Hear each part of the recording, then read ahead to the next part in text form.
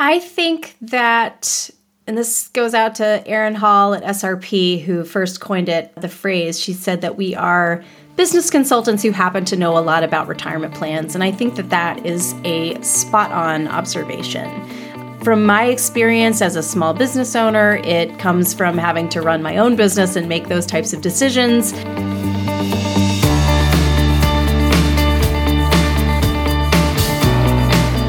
Hello, everyone, and welcome to the Retirement Space Podcast. I'm your host, Matt Smith. In today's episode, my guest Courtenay Shipley and I talk about her practice as a retirement plan advisor. Courtenay is president and chief planologist at Retirement Planology, Inc. in Alexandria, Virginia. Here's a little bit about Retirement Planology. Her firm helps organizations with constructing an overall employee retirement plan strategy, making their retirement plan meaningful to the employees and an asset for the organization, and providing fiduciary risk management and guidance to the plan sponsor and their committees. In our conversation that you'll hear in a minute, we talked about the challenges employers face running their small and mid-sized businesses and trying to keep up with all the rules and regulations and deadlines associated with sponsoring a retirement plan. I was struck when talking with Courtenay by the empathy she has for her clients' challenges, and I think that comes from her experience running a business and having to make all the hard day-to-day decisions that come with growing an organization and taking care of her customers. I'm sure you'll hear that for yourself when listening to this episode. And if you would like to learn more about Retirement Planology, Inc., you can check out the link to her website that I put in this episode's show notes. A few reminders before we get started. Nothing in this episode is intended to be or is financial or legal advice. Statements and opinions expressed by guests on this podcast do not necessarily reflect those of the host, and the content in this episode is not a paid promotion. All right, here is Courtenay and my conversation.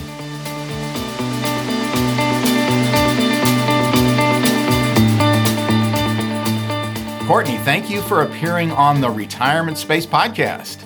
Oh, thank you for having me. I'm excited to be here. Hey, Courtenay, it would be great if you could start off by giving us a brief overview of your firm. So where you're out of, number of colleagues, types of services you provide.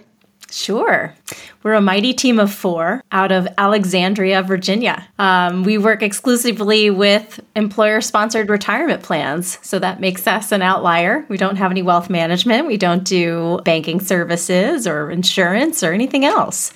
So that's who we are. That's what we do. It's in our DNA. Yeah. What else do you want to know? Well, I'm always interested in the plan advisor's journey to this profession because there's really not a traditional path to being a plan advisor like you would have, like, let's say, an accountant or a software engineer. I was born into this. My father was a plan advisor, way back in the day. So I'm interested in how you got to this point where you're now a plan advisor. How did you get to this spot in your career? I have a different kind of story, I think. So I was a music major in college. When it came time to graduate, I took every interview that came through the Career Center. And one of those was with an insurance company, a smaller insurance company that worked with school teachers. And so one of the things that they had in their portfolio of things to sell was the 403B plan. So believe it or not, right out of college, I went straight into insurance, but also in the retirement space. And I really liked the 403B part. I really liked the investing. And I wasn't such a big fan of selling auto and home insurance. And so I said, well, how can I just do this? How can I just do retirement plans? So I left there and I went to work for what at the time was Prudential Securities, for a broker who was kind of ahead of his time, making his book out of retirement plans in general. So yeah, that's how I got started in this business. That's a great story. I, by the way, have a degree in fine arts and then went to work for my father's firm and started back in D.C. back when people thought 401k was a radio station. Well, it's funny. I don't know if you had the same experience, but the people were actually recruiting for musicians and athletes at that time because they knew that they were rather analytical, they were self-driven, self-motivated, and so they felt like they didn't need as much supervision and they would have, a good drive in order to have a sales job. So for whatever that's worth, I'm sure it's still the same today. It seems to have worked out well for you. I think the industry's lucky to have you. So, Courtnay, I'm also curious about your opinion on how the plan advising industry's changed since you started. What are some of the biggest developments you've seen in your career?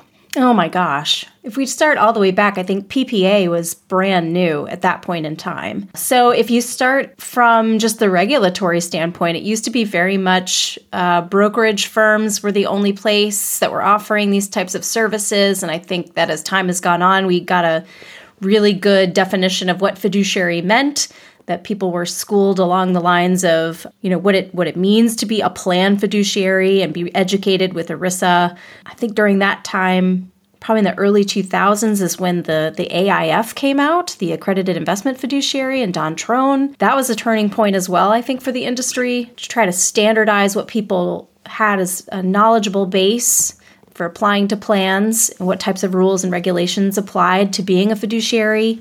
Then, QDIA, the Qualified Default Investment Alternative at that point. Target date funds were still very new. Automatic enrollment being something that came along. So, gosh, there's been so many different things that have happened during my career. And here we are with Secure 2.0. It used to seem complicated 20 years ago, and we had no idea. Yeah. How much more complicated it would become. So, Courtnay, I see a lot of your LinkedIn posts, your videos. You do a fantastic job with those. You're clearly passionate about this. Tell us, what are some of the most rewarding aspects of this job for you? It's twofold. One is that we get to help business owners or the people in charge of running the business, so nonprofit or whatnot, and we get to help them make really smart decisions about how they spend their money. As a small business owner myself, I know how important that is. I know what that feels like. Anybody who wants to come to my wallet to get money has to get their crowbar out, right? So it's really a nice thing to be on the same side of the table as they are and helping them make wise decisions with that money, but also to provide an awesome benefit for employees. And everybody needs a retirement plan. Not everyone wants to work forever, and people do need to have the luxury to decide how they spend their time later in life. And so that aspect of it and being able to break down this very complicated topic into things that both business owners, leadership, and also employees can understand. It's really fun to have a product that has basically 3 different end users. So you have the people who administer the plan, you have the people who are in charge of running the plan and funding it and deciding how those decisions are made from the employer side, and then you have the employee who's going to use this as their main paycheck down the road. And so that to me is the most rewarding, is being able to educate people, help them with investing. In some cases, those employees will never talk to anybody else about their finances. And if I can make one positive change in somebody's life from a financial aspect that helps them get their kids in a better place or helps them put themselves in a better place down the road, then I'll feel really good about things when I put my head on the pillow at night. That's a great answer. I know when you and I talked earlier about preparing for this interview, we were talking about how many rules and regulations employers have to deal with these days. You were talking to me about some of your experiences dealing with HR staff, and it's not just with their plans, but all sorts of rules and regulations that they have to put up with. And it came across how much you feel for them, how much empathy you have for the HR folks and what they have to deal with. I'm curious about your opinions for those people in the HR departments, how they can lean more on their plan advisors to help them with what they're dealing with. The first is getting the right advisor in the door. And it's really hard to shop for investment advisors for the plan these days because you want a retirement plan focused advisor. And then a lot of us offer some of the same services. So having that criteria and being able to definitively say this is the person or this is the firm that we need to hire, I think is tricky. So having that criteria of what is important to you, what is important from an operational standpoint. How can you get a person who is a subject matter expert and can make it so that you can just be reactive on the plan? I think too often more things get pushed on HR's plate than they deserve because the record keepers or whoever assumes that they are fluent in retirement plans and that they know that the 5,500 is coming in a couple of months, or, here we are 2 weeks out from the deadline, or that, hey, it's time to fill out that census at the end of the year, or it's time for notices to go out, and they have 800,000 things on their plate. This is not something that they are looking at. And with retirement plans, there's a different deadline for everything throughout the year.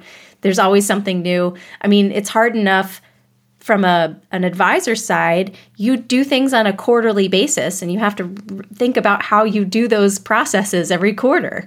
And so for the poor plan sponsor who is stuck here in the middle with all the different responsibilities they have, not to mention that they have to run this plan in the best interest of the employees, which, if you just take the fiduciary rule by itself, it's how do I manage my grandmother's money to the best ability, right? And if you can think of it in those terms, like what would I do if this was grandma's money, then that will lead you on the right path. But having to stop and take the time out of your day when you have 1,000 other things to do, I think that's just so hard. And so leaning into that subject matter expert to say, hey, you got to help me.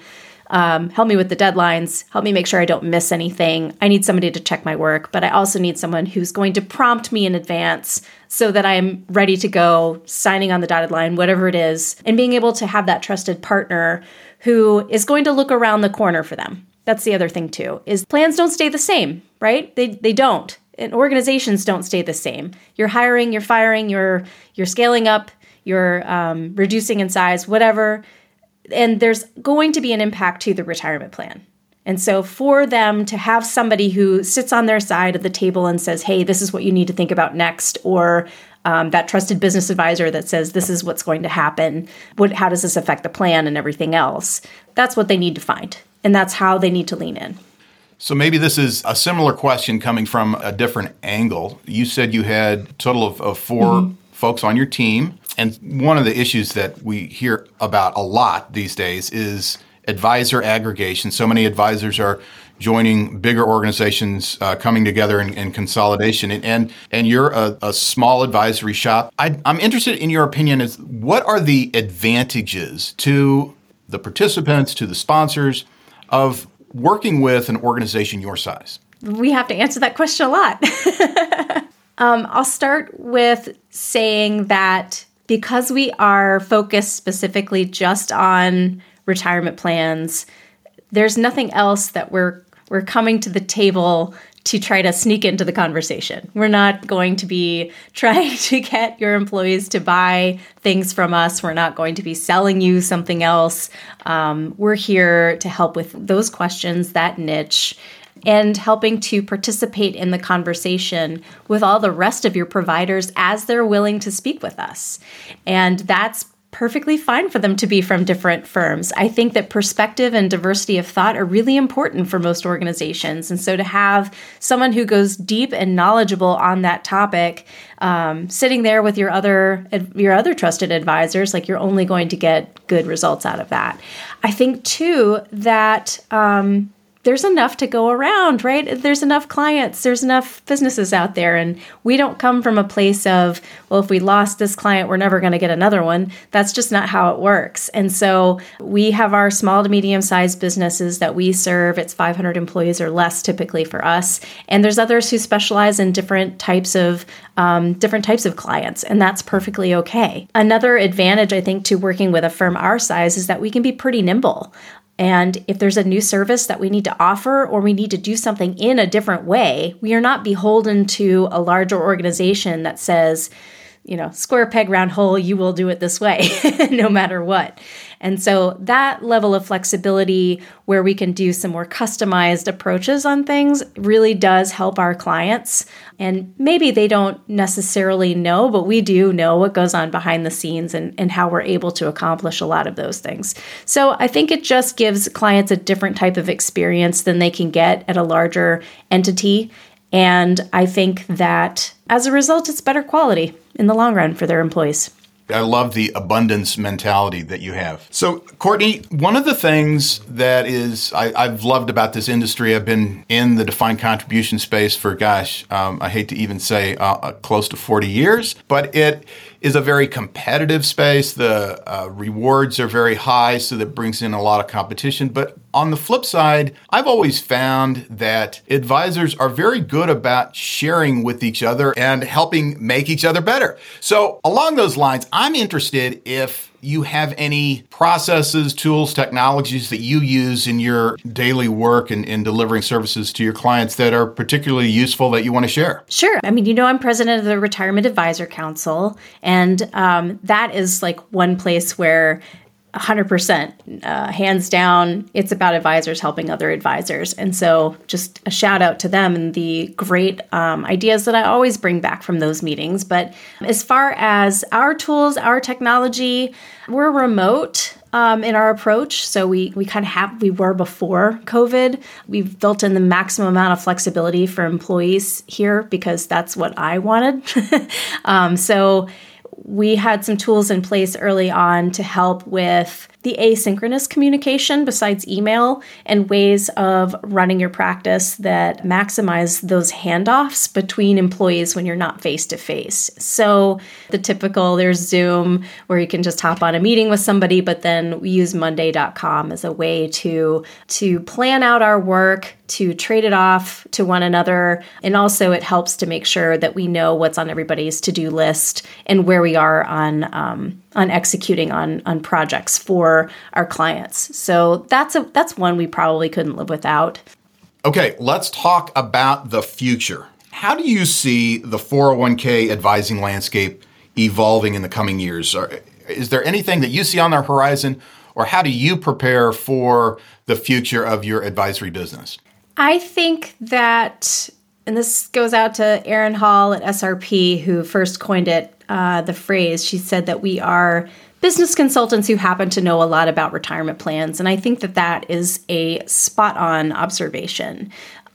From my experience as a small business owner, it comes from having to run my own business and make those types of decisions. But also for our clients, they're strapped for time, right? And so they need to know the impact of their decisions from trusted advisors who maybe have a perspective from other areas.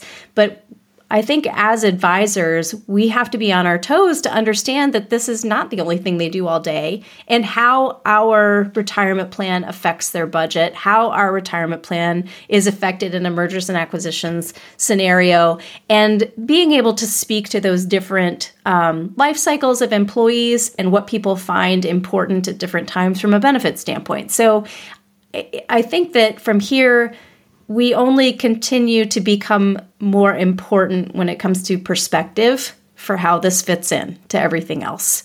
Benefits in general has not gotten any easier, and I'm sure it won't. So being able to just get a hold on what business trends are out there and then how that's going to affect retirement plans as well. Yeah, I like that perspective. You're a business consultant that knows a lot about the plan business. Yeah, and I went and got the Certified Exit Planning Advisor designation specifically because we have owners who are transitioning, right? And that's a huge purchase for them, or not a huge purchase, a huge transaction for them. Being able to sell your business and understanding, what you're going to get for it, what your life looks like after that. That's another aspect I think that advisors may not be thinking about, is that not all of these businesses are going to be around forever. What does that mean in the long term for how people are exiting and what opportunities are left for other employees? Well, this has been a great conversation. Anything else to add, Courtenay?